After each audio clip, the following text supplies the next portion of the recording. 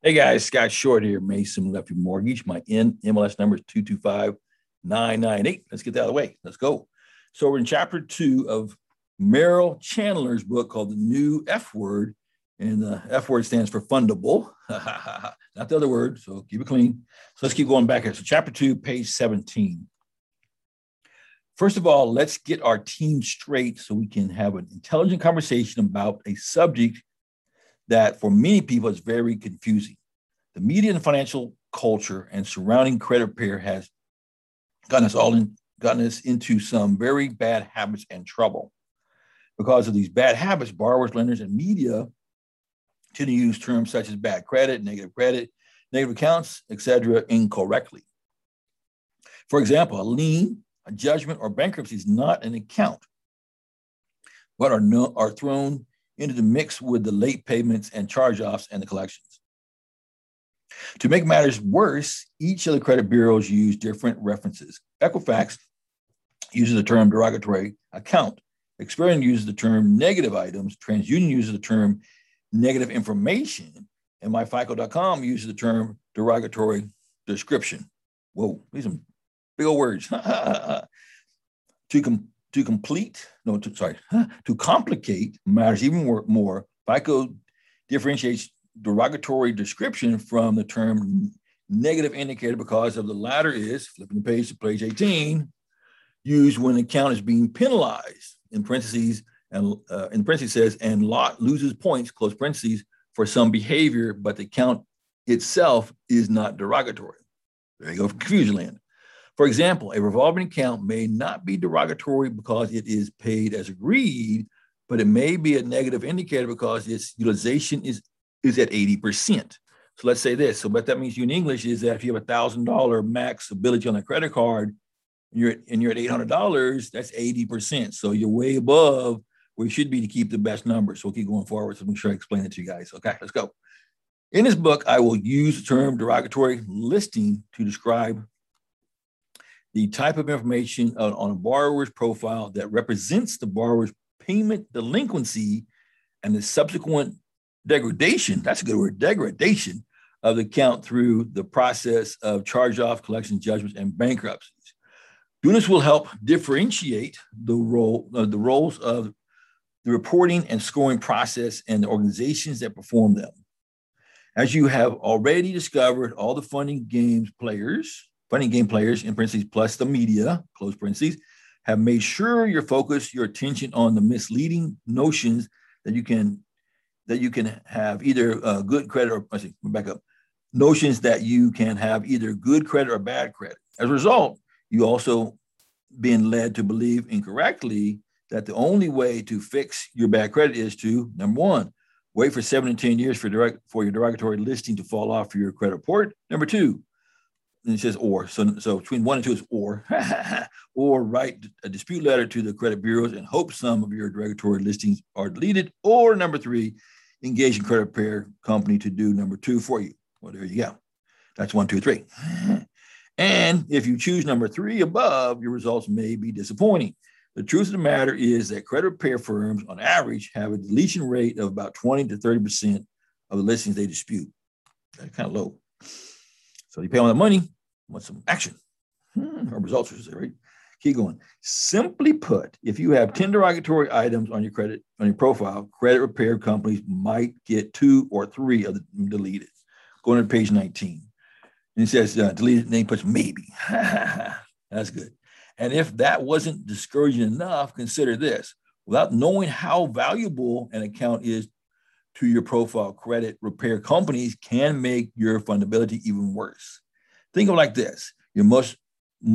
Most credit repair firms engage in what I call scorched earth dispute policy. This means they attempt to delete any and all derogatory listings.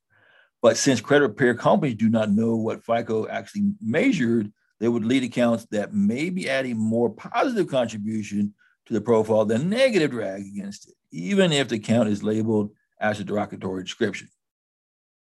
Another way credit repair takes a borrower's credit from bad to worse is by leaving customers with derogatory listings on some bureaus, but not on others. Gotcha.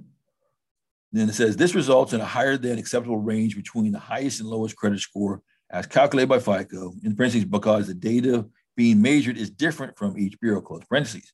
So as a mortgage lender, we look at all three scores, high, and then we do I call it the Olympics, throw the high out, throw the low out, use the middle score. So use a middle score. So if you have discrepancy between the scores heavily, the middle score may be kind of wacky doodle.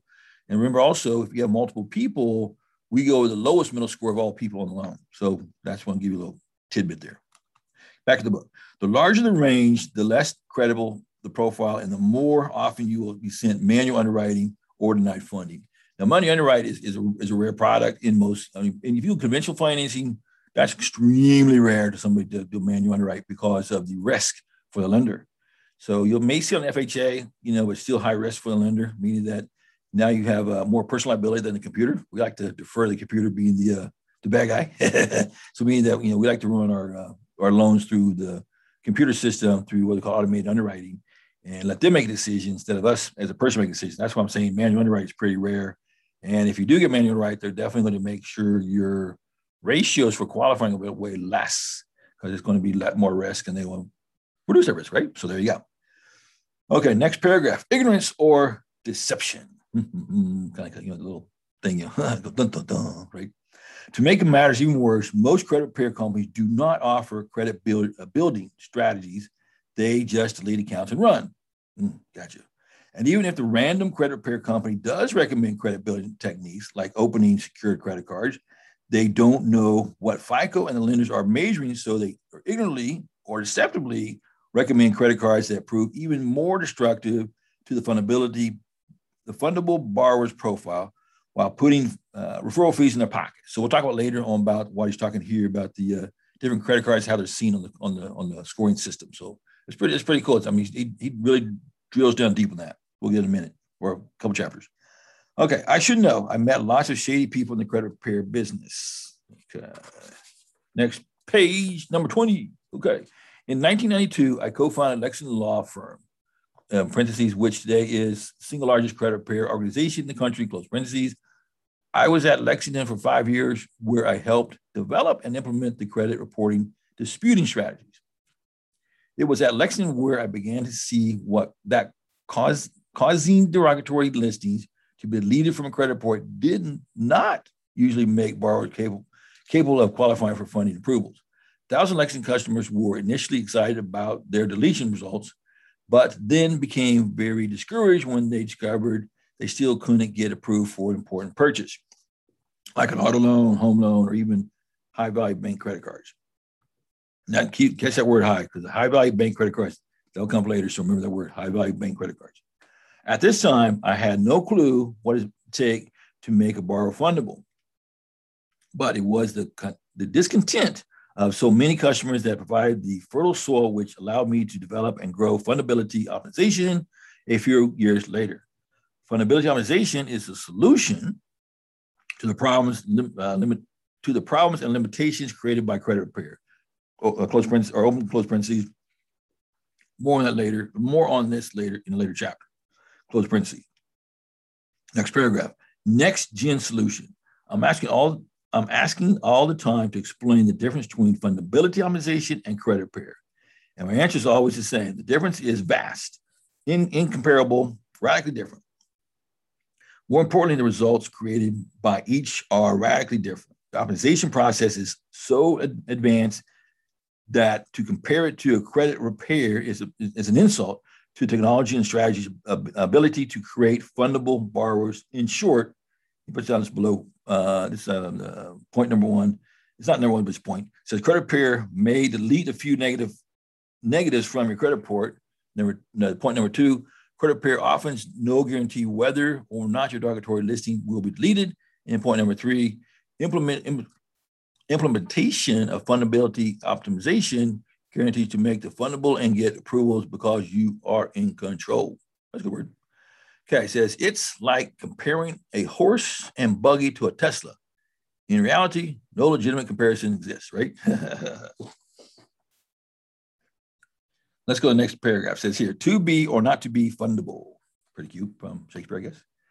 This single greatest misunderstanding when it comes to the world of credit and funding is that having derogatory listing is one way you can be unfundable.